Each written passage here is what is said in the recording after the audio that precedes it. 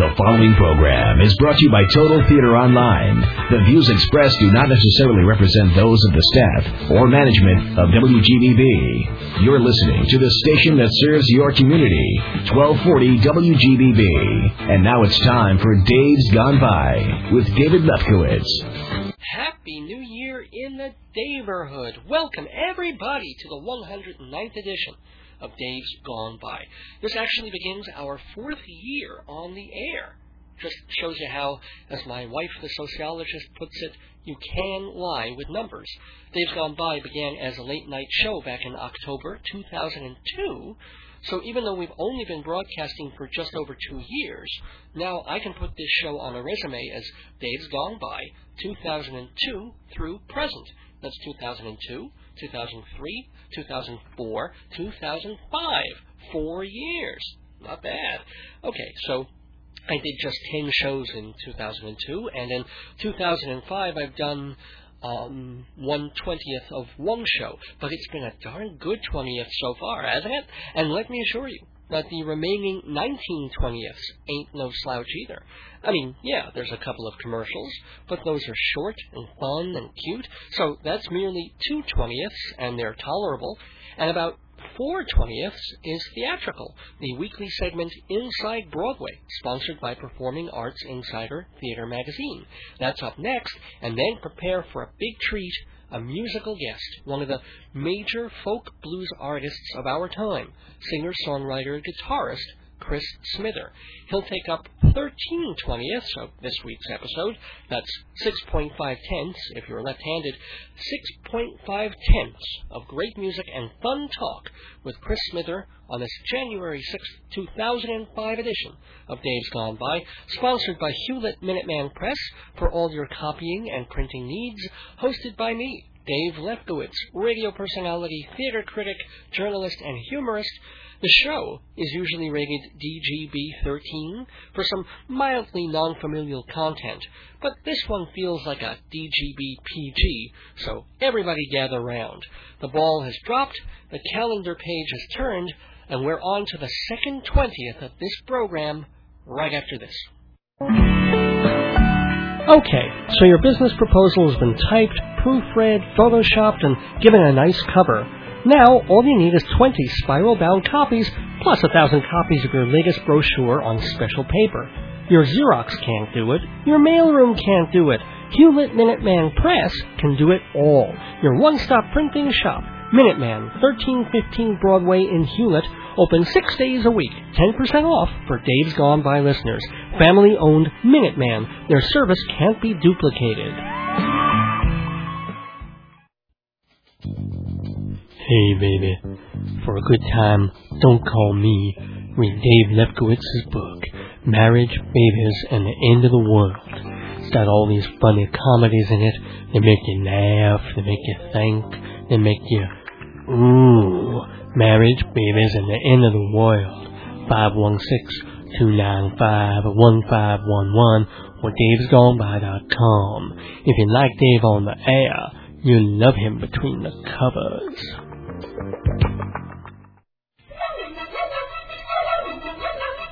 Inside Broadway, brought to you by Total Theater's Performing Arts Insider, your everything theater guide.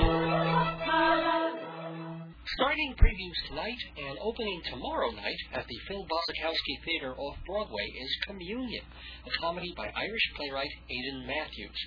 This comedy premiered at the Abbey Theatre in Ireland in 2002, and here is the plot to this comedy, which is set in suburban Dublin. 30-year-old Jordan is back at home living with his parents because he has a terminal brain tumor. He's tended to by his brother, who's been in and out of mental institutions, and by his religious fanatic mother. He's also visited by friends, neighbors, and members of the clergy who watch him deteriorate. That sounds like a real laugh riot. But Origin Theatre Company which is doing the American premiere, says the plot has a lot of gallows humor to go with the gloom.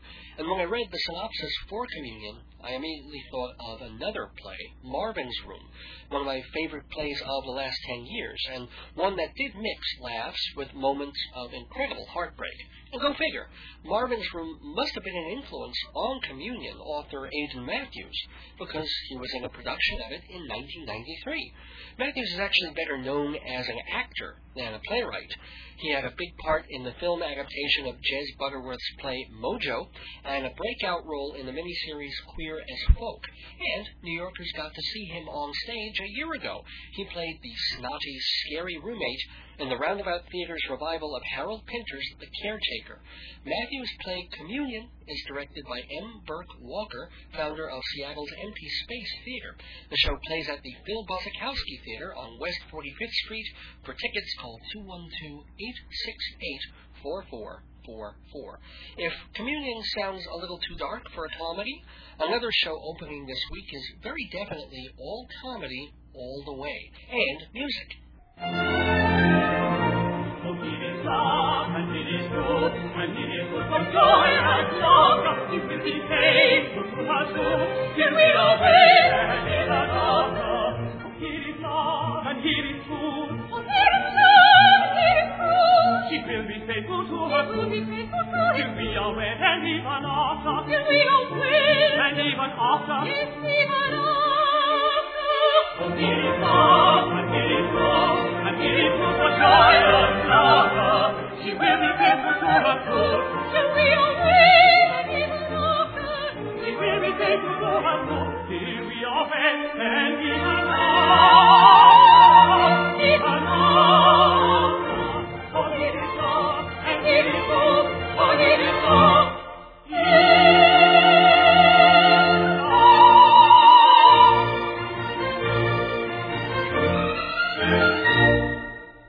It's The Pirates of Penzance, one of Gilbert and Sullivan's most popular operettas, in some circles even more beloved than The Mikado. As usual with Gilbert and Sullivan, the plot is intentionally dumb beyond belief. It has to do with an apprentice on a pirate ship who learns that he was brought there as a baby in error. His parents had wanted him to be a pilot, not a pirate. And now Frederick has grown old enough to renounce buccaneering, especially on a pirate ship so wussy and genteel they wouldn't think of doing any marauding. Enter a bevy of young women, all of them the daughters of General Stanley, who is, as we all know, the very model of a modern major general. It's probably the best-known role in Pirates of Penzance, and in the production playing at City Center the next couple of weeks, the general is played by Hal Linden, Barney Miller himself, and also known for his starring role on Broadway in The Rothschilds. This 125th anniversary production of The Pirates of Penzance is being done by what is undoubtedly the best Gilbert and Sullivan company in America, the New York Gilbert and Sullivan Players. Albert Bergeret founded the troupe in 1974, and he remains their director and conductor. About a decade ago, I saw their production of Iolanthe, not expecting much, and it turned out to be one of the most delightful evenings I spent that year. So, if you think you don't like Gilbert and Sullivan, do me a favor, give NYGASP a try. The New York Gilbert and Sullivan Players. In fact, for a real treat, spend the afternoon watching Mike Leigh's great movie Topsy-Turvy, and then head over to City Center for The Pirates of Penzance, now through January 23rd. And if you have a little time in between, why not thumb through a theater magazine? The best theater magazine for information about Broadway, off-Broadway, and cabaret in Manhattan, and dance and opera, too. It's Performing Arts Insider. Pages and pages of comprehensive listings, fun facts, and useful information, all easy to read and in a brand new format that looks better than ever. Performing Arts Insider has been a Bible of the theater industry for more than 60 years and the favorite of directors, producers, publicists, and booking agents. But you don't have to be in showbiz to love Performing Arts Insider. You just gotta love the theater, the footlights, the words, the music, and want to learn more about it. So, learn more about Performing Arts Insider by getting the latest issue, on sale for just $10 for Days Gone By listeners, and if you subscribe for the year, you can take 10% off that price too.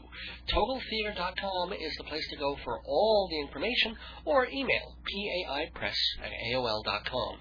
PAIpress@AOL.com, and find out how you can become a Performing Arts Insider by getting Performing Arts Insider Theater Magazine. It's Broadway the best way. Continuing inside Broadway, Off-Broadway sees two uniquely campy and subversive performers take the spotlight this week. Cross-dressing diva Sunrise Highway, yes, that's her name, Sunrise with a Z, Highway. He is doing a solo show at a new club called Elmo, just off West 19th Street. And a real performance art legend, Penny Arcade. She's playing the Club Fez this month, too. Penny has been around long enough to have known Andy Warhol, hung out with Patti Smith, and been close friends with Quentin Crisp. That's a lot of New York bohemian history, and she packs it all into her monologues, along with her thoughts on American culture, gentrification, gender politics, and information overload. In other words, she's Karen Finley without the yams, Eve Ensler without the husband, or Dennis Miller with a vagina. Penny Arcade in Rebellion Cabaret at Fez through January 29th. You might even want to see Penny twice, but that's just my 2 cents.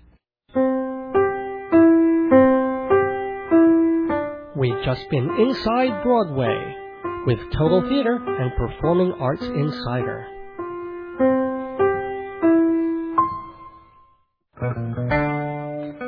I hate my family.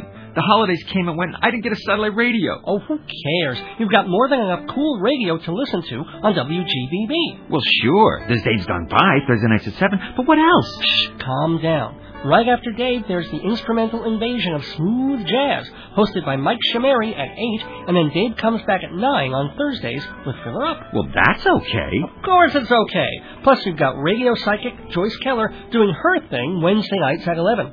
Oh, man, she's been on for years. That's right. And you can listen to another WGBB veteran, Bonnie D. Graham, talking about the single life on Long Island Stadium, Friday nights at 6. What about comedy? I like comedy. How about Mikey and Jimmy? Comedy, hard rock music, and live bands in the studio, Saturdays at 5:30. And you can also get a few laughs about serious topics like news and politics on Your World with Joe Salzone, Sunday nights at 7. Let me get this straight. Joyce Keller, the psychic, Wednesday nights at 11. Mikey and Jimmy, the funny, Saturday nights at 5:30. That's right. Fridays at 6, it's Long Island Dating. You think Bonnie could hook me up? No. Sundays at 7 is Joe Salzone.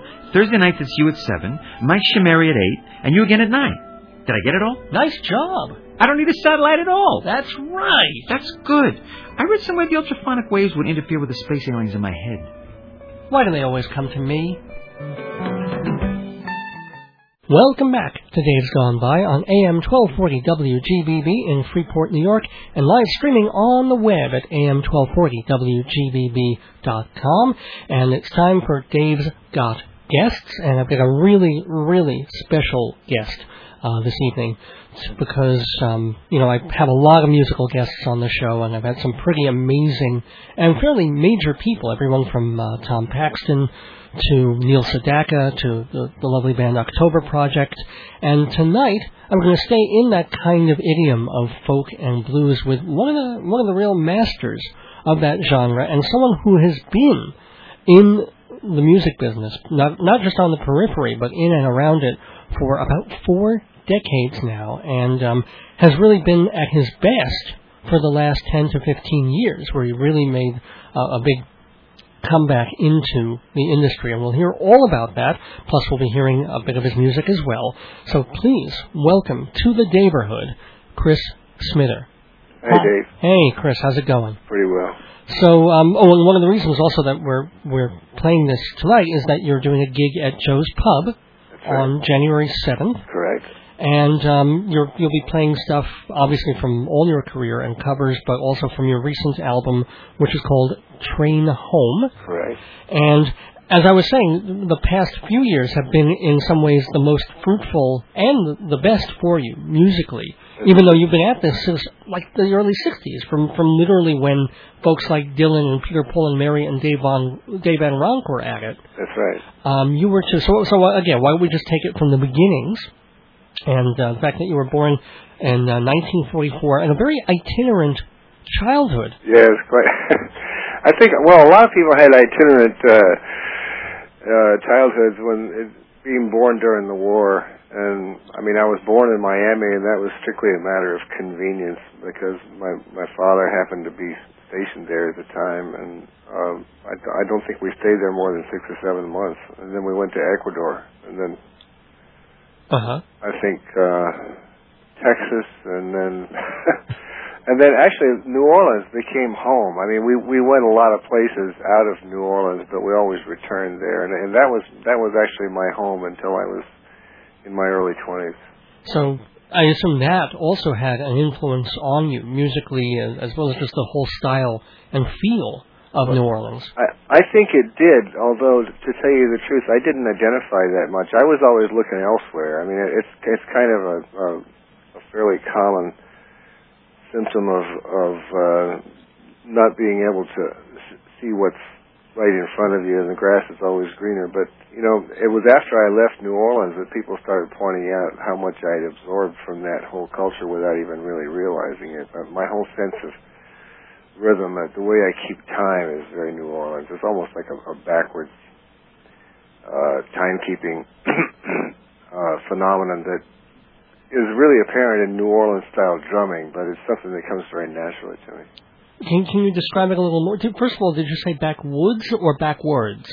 Backwards. Backwards. What does that mean? Well, for instance, often the kick drum will be on the 2 and the 4 instead of on the 1 and the 3. Okay. It's often turned around, and people will watch the way I tap my feet, and they can't understand why my heel comes down when it does. But it's something that's totally unconscious to me. I'm not really aware of, you know, the intricacies of I just do it the way I feel it, and it became apparent to me much later that was where that feel came from. Well, I was going to ask about this later, but since we're already into this, you are you very specifically, I don't know if you do this at every concert, but there was a point there when you told the story in one of your interviews that you go and warm up for a show, and then you do the show, and then it won't work out too well. And then you discovered something about your feet. Yeah, I had to hear them. If there was carpeting on the stage, nothing was right. Nothing would work out. And not only did I have to hear my feet, but the audience had to hear my feet. One of the best things that my current management did for me was point that out and say, let's try miking them, you know, because I want to get that out there. And we did it, and it was a revelation to me. I mean, no single thing has changed my performance and just the way I feel on stage. But the fact that your feet are microphones. And the fact, yes, exactly right. So it almost is like two instruments going at the same time. Now, a one-man band because you've got percussion. Well, there's a percussion aspect to it as well. Yeah. Now, obviously, the first instrument that you had was not a shoe. Well, no. But it was a ukulele. Yeah, right. I thought it was a guitar because I was very young, and of course, I was small enough, and the ukulele seemed big enough. But it was, that's what really started me on it. I had an uncle that showed me 3 chords, and I was off and running. And my dad was so impressed that he got me a guitar when he realized that I wasn't going to put it down after a couple of weeks, the way I did everything else. And so he actually found something that I would stay interested in, and I've played guitar ever since. Now, actually, when was that? I was 11. Then. Oh, it was relatively old-ish. You know, it wasn't like it was you were 4 years old. So you were you were 11, and I was 9 when I got the ukulele. I was 11 when I got the guitar. And then the next stepping stone of the career had to do with hearing Mississippi John Hurt. That's right. And, well, actually, though, the first one was Lightnin' Hopkins. Oh, okay. Tell me. Lightnin' Hopkins, I was introduced to Lightnin' Hopkins in my freshman year of college. I had already been, I had been introduced to Joan Baez, and I was into a lot of folk stuff, and of course the Kingston Trio and a bunch of other stuff. But when I first heard Lightnin' Hopkins, a roommate of mine played it for me. He was from Texas. And I couldn't believe what I was hearing. I thought there were 2 or 3 people playing, and it was only one guy on one guitar. And the reason I loved it so much was that to me it sounded like rock and roll, which was my first love. Oh, okay. And so here's this guy with this obvious rhythmic component that sounds so rock and roll to me, only he was doing it all by himself, and I was just enraptured with that. And that's what turned me on to start looking for more blues guys. Well, that's how I found Mississippi John Hurt.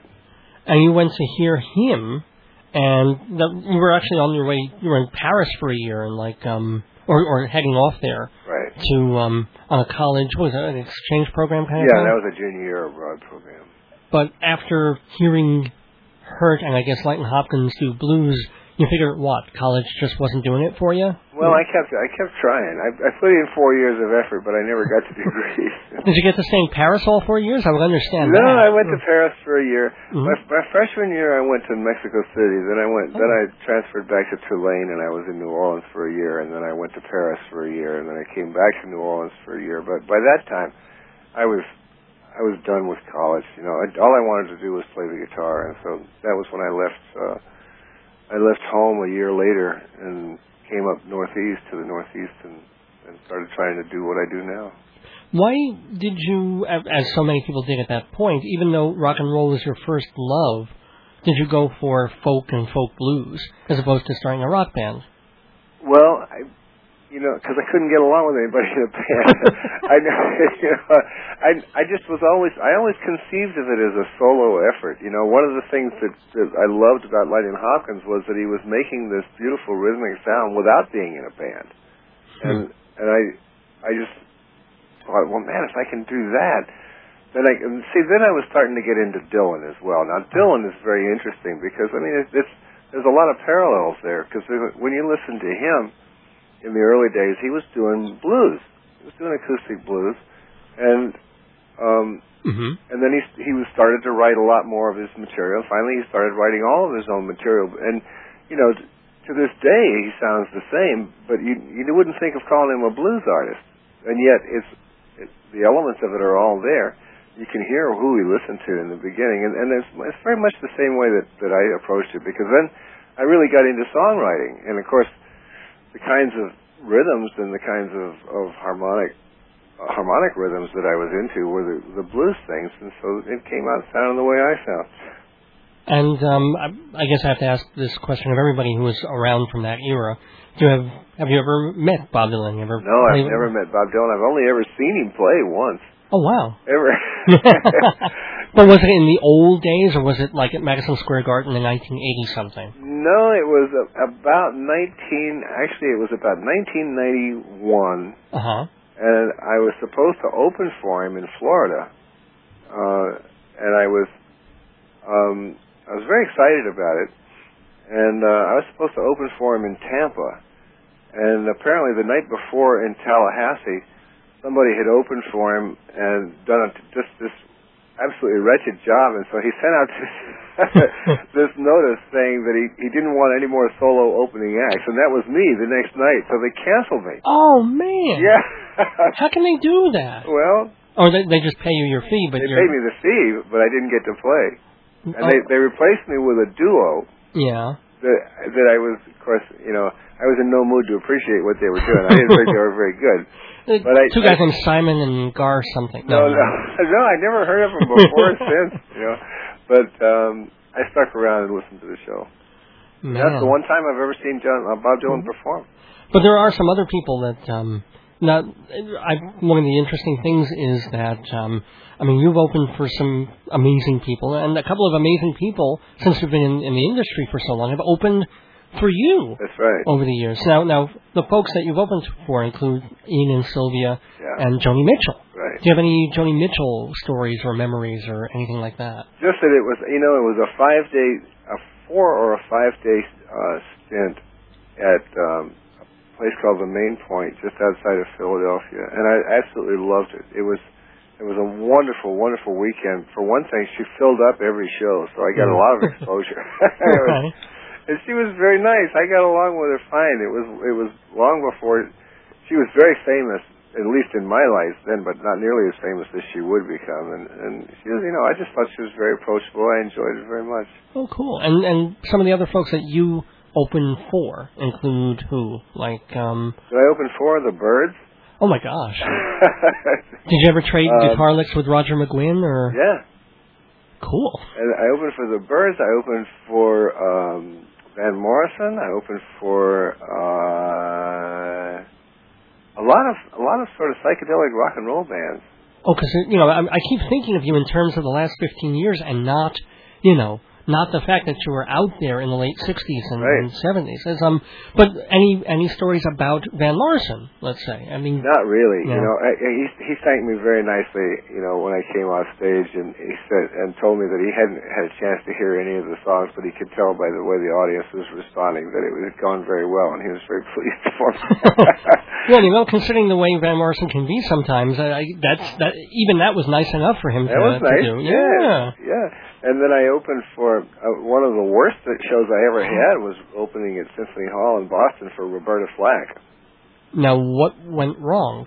I think I was probably the only white guy in the audience in the whole place. It was terrible. People were booing me.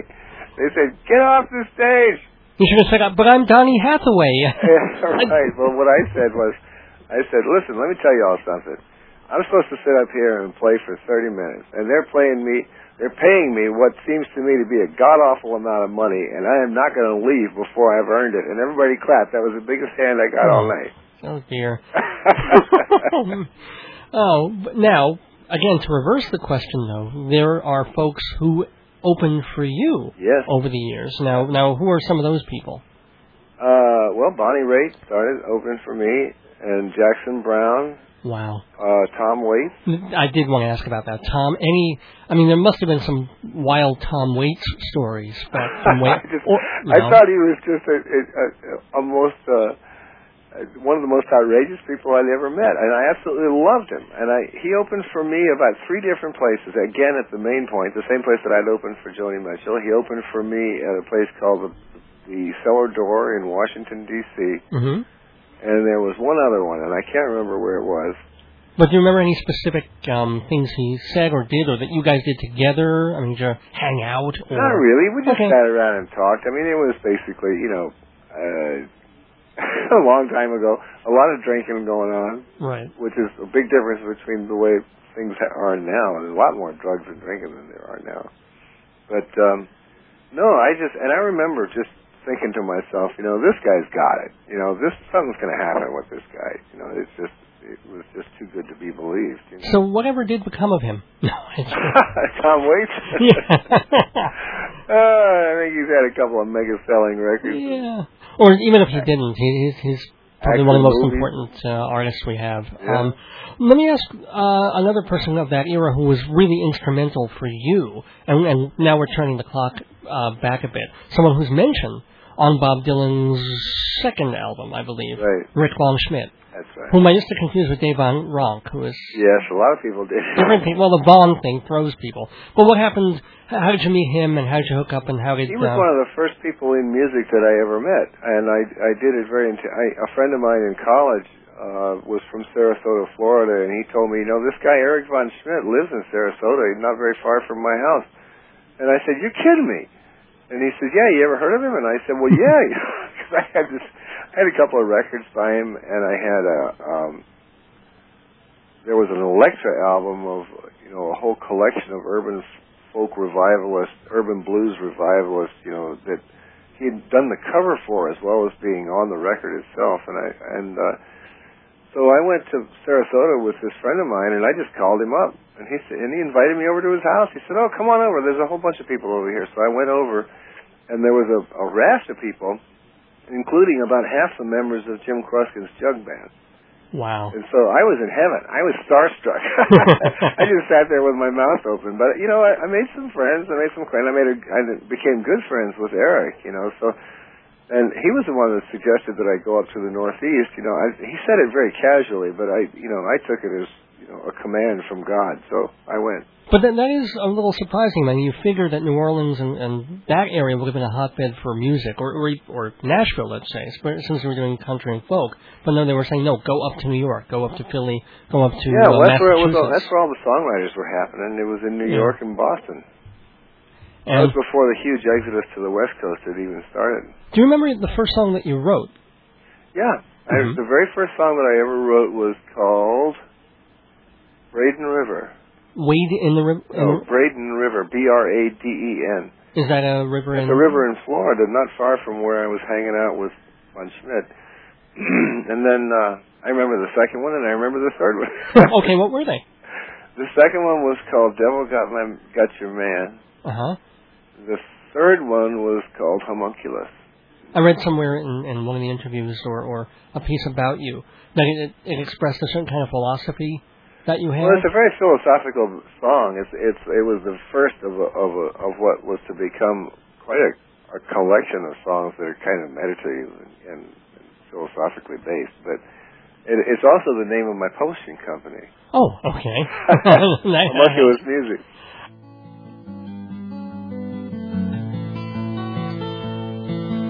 There's a man that lives inside my mind. He's got eyes that see to the end of time. This man never needs nothing at all.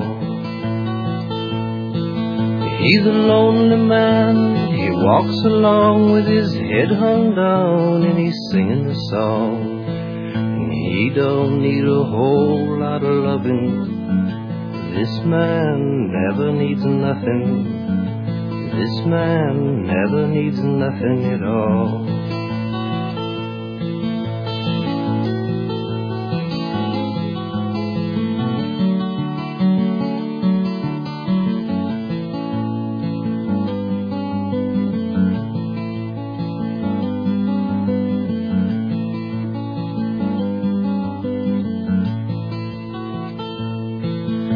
To him the sky is blue forever. There is no time from then to never. When I ask, he tells me so. He's told me twice that love is blind. I've told him once, but I don't mind. And he don't need a whole lot of loving. This man never needs nothing. This man never needs nothing at all.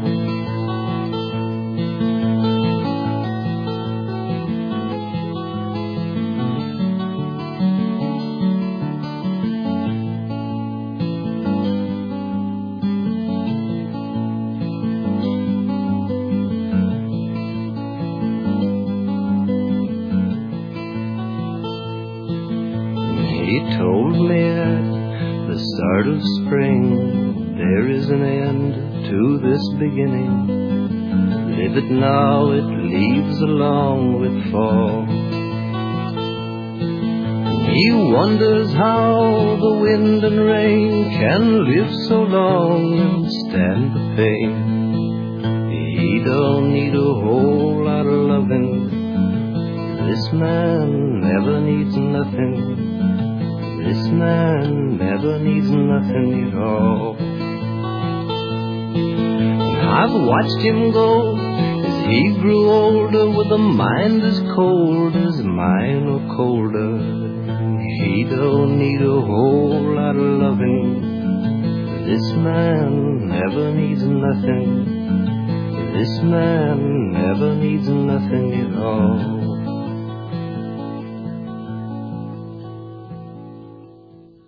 Your first two records are actually released on a single CD, which is kind of neat. I don't have it with me at the station, but and then you had like 3 albums in the 1970s, in the early 1970s. And the weird thing about your career is that from about 1974 until 85, almost, nothing, or at least nothing on disc. Nothing on disc. No, it was a whole collection, a whole combination of things, you know, including being dropped by the record company and everything, the whole record business and music business was in flux, and nobody was really listening to folkies anymore. It seemed that way to me. Plus, I was drinking myself to death, and that had more to do with it than anything else. And and I didn't get out of that until about 85. Why did you start drinking? Oh, I started drinking from the time I was 14. Just because it was all around, or? Oh yeah, that's just what people did. Well, people were also my doing. heroes did too. Yeah, but they were also doing drugs. You didn't get into that. No. I don't know. The reason I did do drugs, the drug was alcohol. I did a lot of other drugs too, but the one that got me in trouble was alcohol. But I mean, I don't know. Why does anybody start doing drugs? Alcohol is just another drug, but it's. Well, were you unhappy? I mean, it seemed like you had no reason to be. Oh, okay. I was wretched. Why were you unhappy? Because I was drinking. Okay. So what was it? Why did it take 10 years, and what happened in the 1980s that woke you up, as it were? Oh, I just got tired of being, such a mess. Life was miserable, and so it was a question of, well, am I going to die like this, or am I going to get better? And I got better. It's a hard thing to explain. We could spend 3 or 4 hours talking about how you get out of, Right. addictive drugs, but it's at some point something turns the switch, and you say, I got to get out of this somehow, and you do. Had you been performing during those 10 years? Yeah. So you were still acting. You just didn't record anything, but you were out there doing concerts and touring. Okay. Yeah, I wasn't writing very much, but I was out there performing. Well, I'm just trying to think. Do you remember? Was there a pinpoint night or moment when you said, "Tomorrow I'm going to wake up and start fresh," as it were? No, it's a lot more complicated than that. All right. Yes. But then it really started. I mean, it was obviously the wisest decision you ever made, because within a year you've gone. That was it on Flying Fish Records, or you got a label. Which one was it? Which record? It was Flying Fish. Yeah. Well, actually, I did one little record with Gene Rosenthal out of Silver Spring, Maryland. Uh-huh. And then the next record I did was a live record for Flying Fish, and at the same time I hooked up with some management that was really quite helpful, very good, and really understood the sort of things that needed to be done. And at that point in my career, I was perfectly willing to do anything that anybody told me to do. Right. And it's a relationship that continues, to this day. It's been very good. It hasn't been a skyrocketing career, but it's been a steady climb up, for the last 15, 16 years. It really has. I mean, everybody has to say, if they're in any kind of career, things are going well, and I'm really proud of the new record, and I'm proud of. But you can really, really say that. I mean, just from listening to the canon of albums over the past week, from everywhere from Up on the Lowdown, Small Revelations, Drive You Home Again, which is one of my favorites, and then the recent one, of course, Train Home. Right. The process of writing songs, is it different when you're clean and sober than when you're unclean and Well, for one thing, poop-faced, I guess. In my present state, I actually write. Okay, yeah. Writing continues to be the hardest thing I've ever tried to do. It's a struggle, and I guess the biggest difference between now and the early days of writing songs is that now I sort of have an inner conviction that it will get done. And I used to feel like I'll never get another one. I'd finish one song and I'd say, that's it. I don't think there's anything more.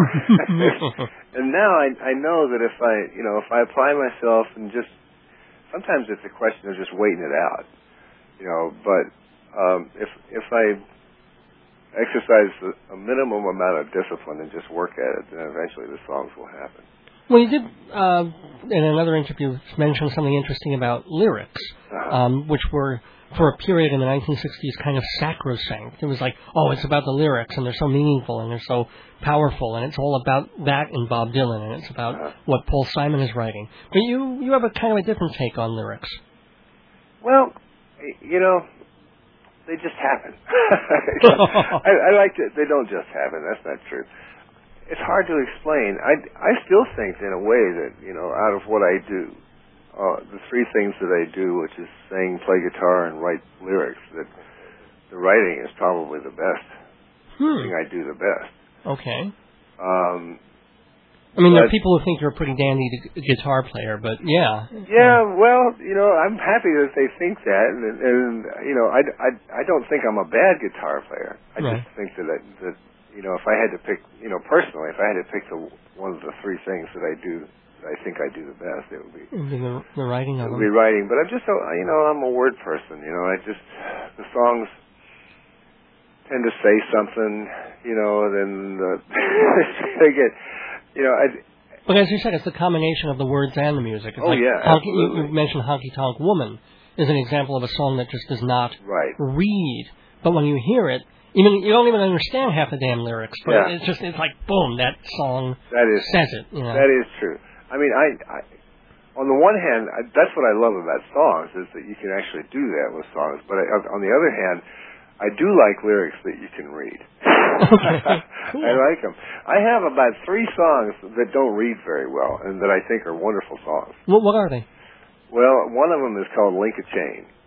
Okay. And I defy anybody to make any sense out of that.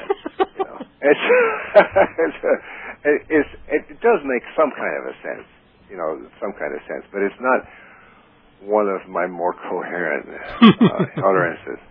And then I have one on Train Home called Confirmation that's just sort of silly. Okay. It makes you laugh in a way, but it if you had to be pinned down and explain what it meant, you might have kind of a hard time. I have a hard time myself with it.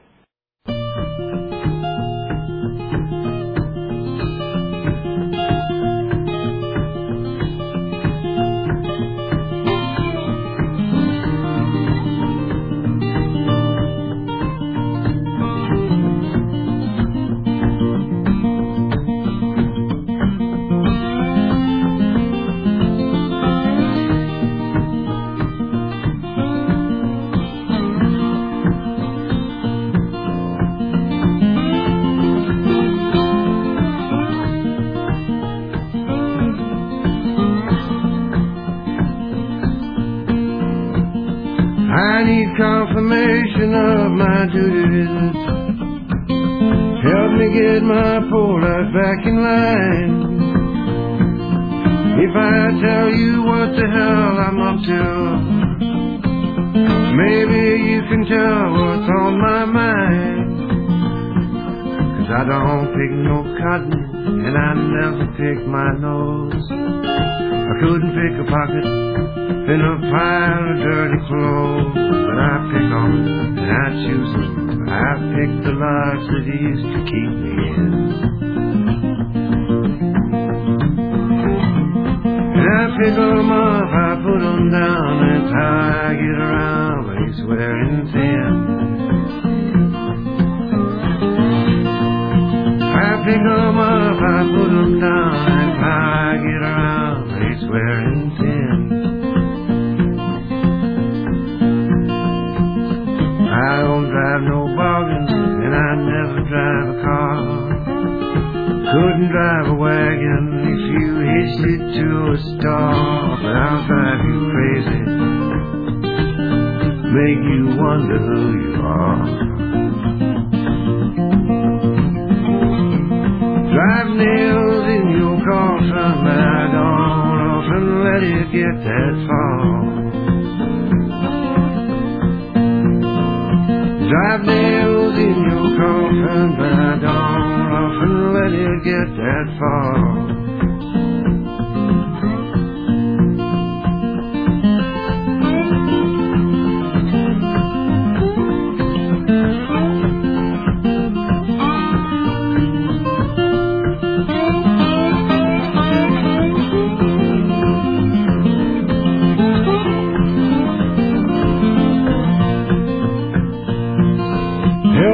Get these pieces back together, make it so the seams don't seem to show. I had it patched with bits of glue and leather. How it fell apart, I'll never know.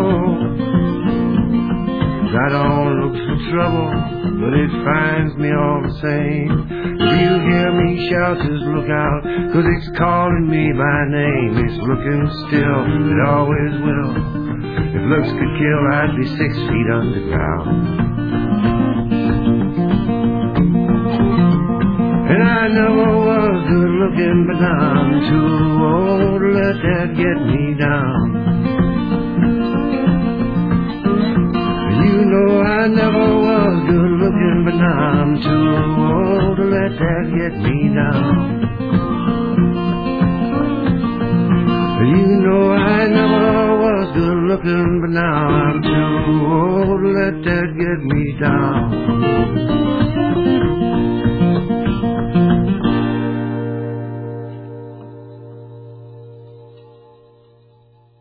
Oh my God, this is terrible. What? There are 168 hours in a week, but Dave's Gone By is only 1 hour long. I know, I'm just on Thursday night. That's not enough! Well, why don't you get my CDs? CDs? All my complete shows are on compact disc, $14 a piece or less if you buy a bunch. Just go to davesgoneby.com. Fully packaged, and they make a nice gift, too. Well, my depression is cleared. Great. But not my psychosis. What chicken is this?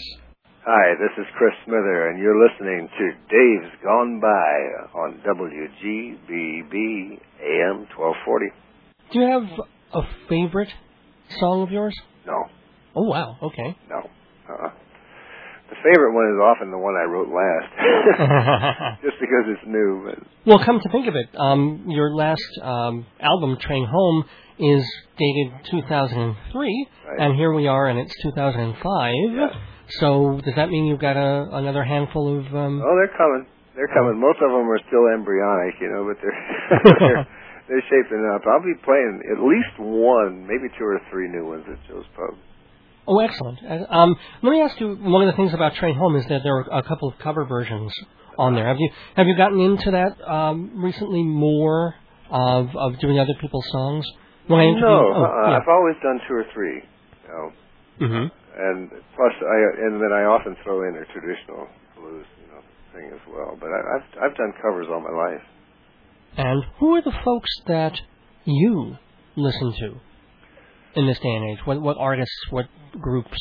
One of my favorites, and I have to go out and get his new record too. But Martin Knopfler. Oh, okay. I think Martin Knopfler is one of the most interesting guys around. Okay. He's a closet folkie. Everybody thinks of him as a big rock and roll star, but he's just a great songwriter, and he really finds interesting things to write about. He does a lot of seems like almost every record he does has a historical ballad on it that just really sends me. I love and plus he's just a fabulous guitar player. Well, yeah. I mean, did you pick up anything from the way? What guitarists influenced the way that your style? Or does it all go back to Lightning Hopkins? It all goes back to John Hurt and Lightning Hopkins, really.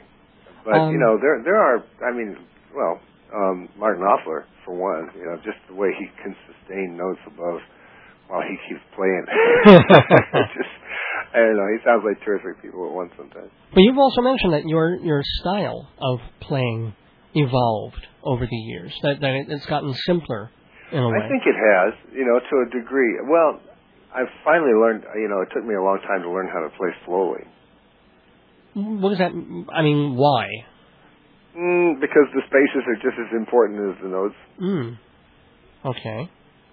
And so it was just a conscious effort to slow it down and play. I don't think it was so conscious. It's just, I suddenly realized, that I could compare, one record to the next and see that it was, there was a more measured pace to it, and at my best, I think that's better, because when you're young, you tend to be frenetic. I always admire a young player who can play slow stuff, because it's contrary to what your hormones are telling you.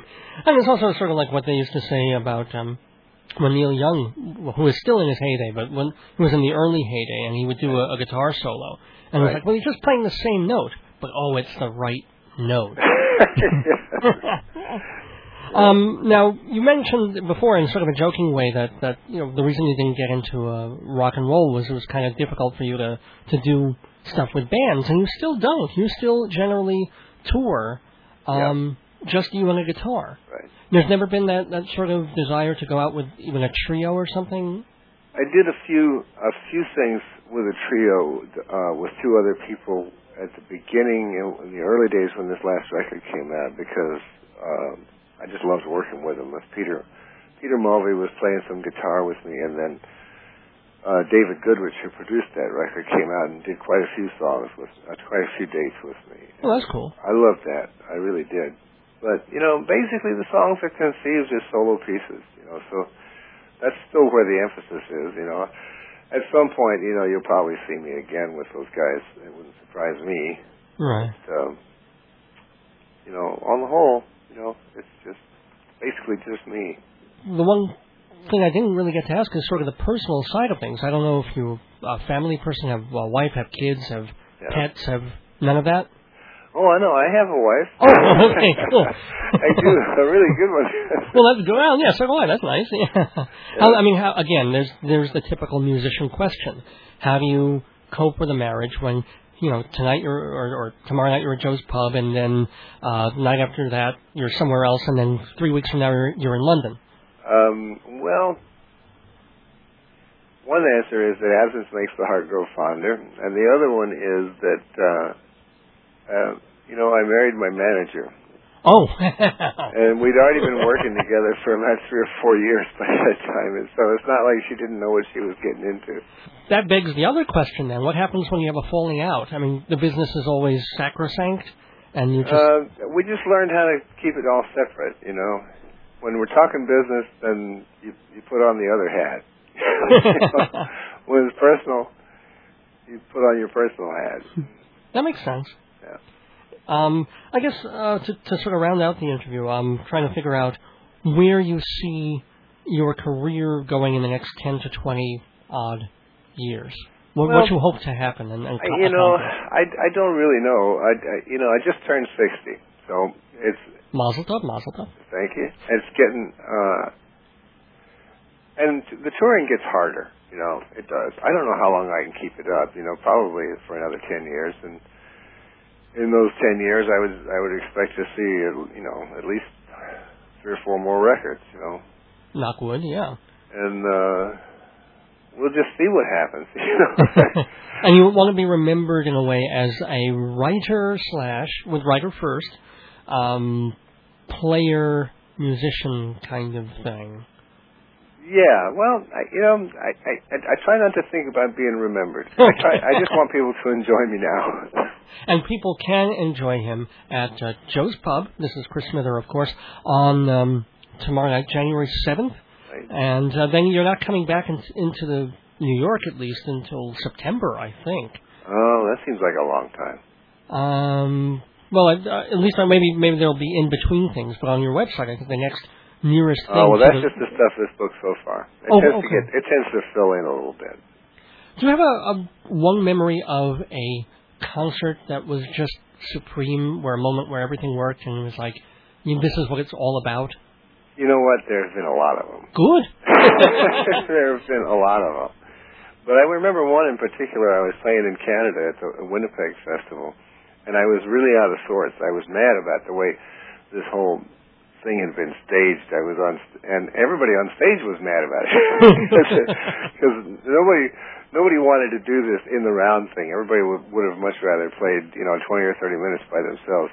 Right. And I remember thinking to myself and coming to this realization that it didn't matter how I felt. That the important thing was just to do the song. Because the fact is that it wasn't about me. That's not what it's about. It's about the music. And if I do the music right, then in some respects it will become about me, but that's not primary. And I've never forgotten that, and it's really helped me a lot. Well, it is about the music with the wonderful Chris Smither. Chris, I just want to thank you so much for joining us in the neighborhood and for your music. Please, everybody, go out and get Train Home, not to mention all the other Chris Smither. There are 11 of them, I believe, 11 albums out. Can they get them, aside from the usual Amazon and record stores? You've got a website as well. Oh, yeah, Smither.com. It's ChrisSmither.com. And great. Again, thank you very, very much. I wish you a Happy New Year and much success in 2005 and the years after that. Thank you, Dave. What do the letters DFSX stand for? They stand for Dave's Gone By. That's what, because DFSXradio.com is rebroadcasting vintage episodes of Dave's Gone By every Thursday night at 8 and 11 Eastern Time. So you hear me on GBB and then listen to me on DFSXradio.com every Thursday night at 8 and 11. It's all the Dave you could ever want. Kinda. Sponsor me, Dave's Gone By. Run your ad, folks will buy. If you want to reach the public, sponsor me. Advertise on this program for incredibly reasonable rates with long-term discounts. See prices at davesgoneby.com or call 516-295-1511. Sponsor me. If you're wise, on Dave's Gone By, you'll advertise. If you want to be successful, sponsor me. Welcome back to the final moments of Dave's Gone By tonight. Just enough time to remind you that I will be back at 9 for an hour of music on Filler Up. Mike Shameri's Instrumental Invasion takes you through then, but if you want to hear an older episode of Dave's Gone By from 8 to 9 or again from 11 to midnight tonight, click on my website, davesgoneby.com. That'll bring you to streaming audio of the show on DFSX Radio. Special thanks to David Tangy for the syndication. Special thanks to my family and friends for making the new year so great. Thanks to Program Director Tom Ross for the holiday gift. Gracias to Michaela O'Brien of Young Hunter Management for setting up tonight's interview. And most of all, to Chris Smither. Buy yourself a copy of Train Home and work your way back through a bunch of good albums. And catch Chris tomorrow night, January 7th, at Joe's Pub, and visit ChrisSmither.com to be, as W.S. Gilbert might put it, smothered in a smattering of Smither. Thanks again to my sponsors, Hewlett Minuteman Press and TotalTheater.com. Love and blessings to my beloved wife, Joyce, and gratitude to you for listening. We go out with one more Chris Smither tune, and next week, January 13th, more music, a little on the funky, poppy, swanky side with Jeffrey Tozer. Until then, don't miss your days going by. Good night, so long, and gone by.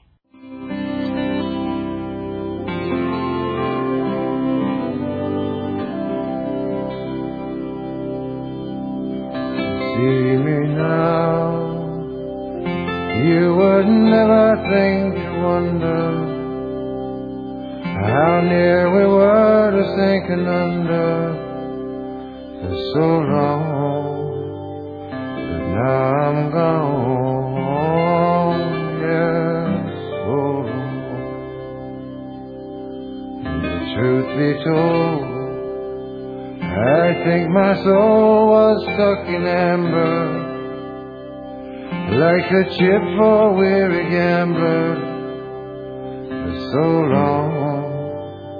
But now I'm gone for so long. See me, I'm a sailor now. Sail on, sail on.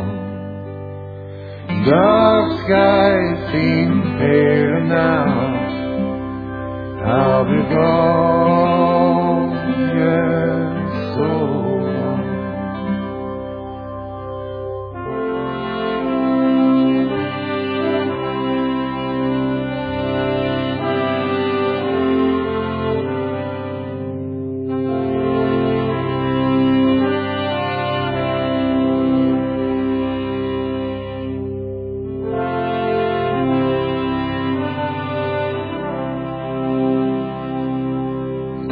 Steady hand that every beggar holds his boat in was what we took for steady rolling for so long, but now I'm gone. So long. To see me, I'm a sailor now. Sail on, sail on.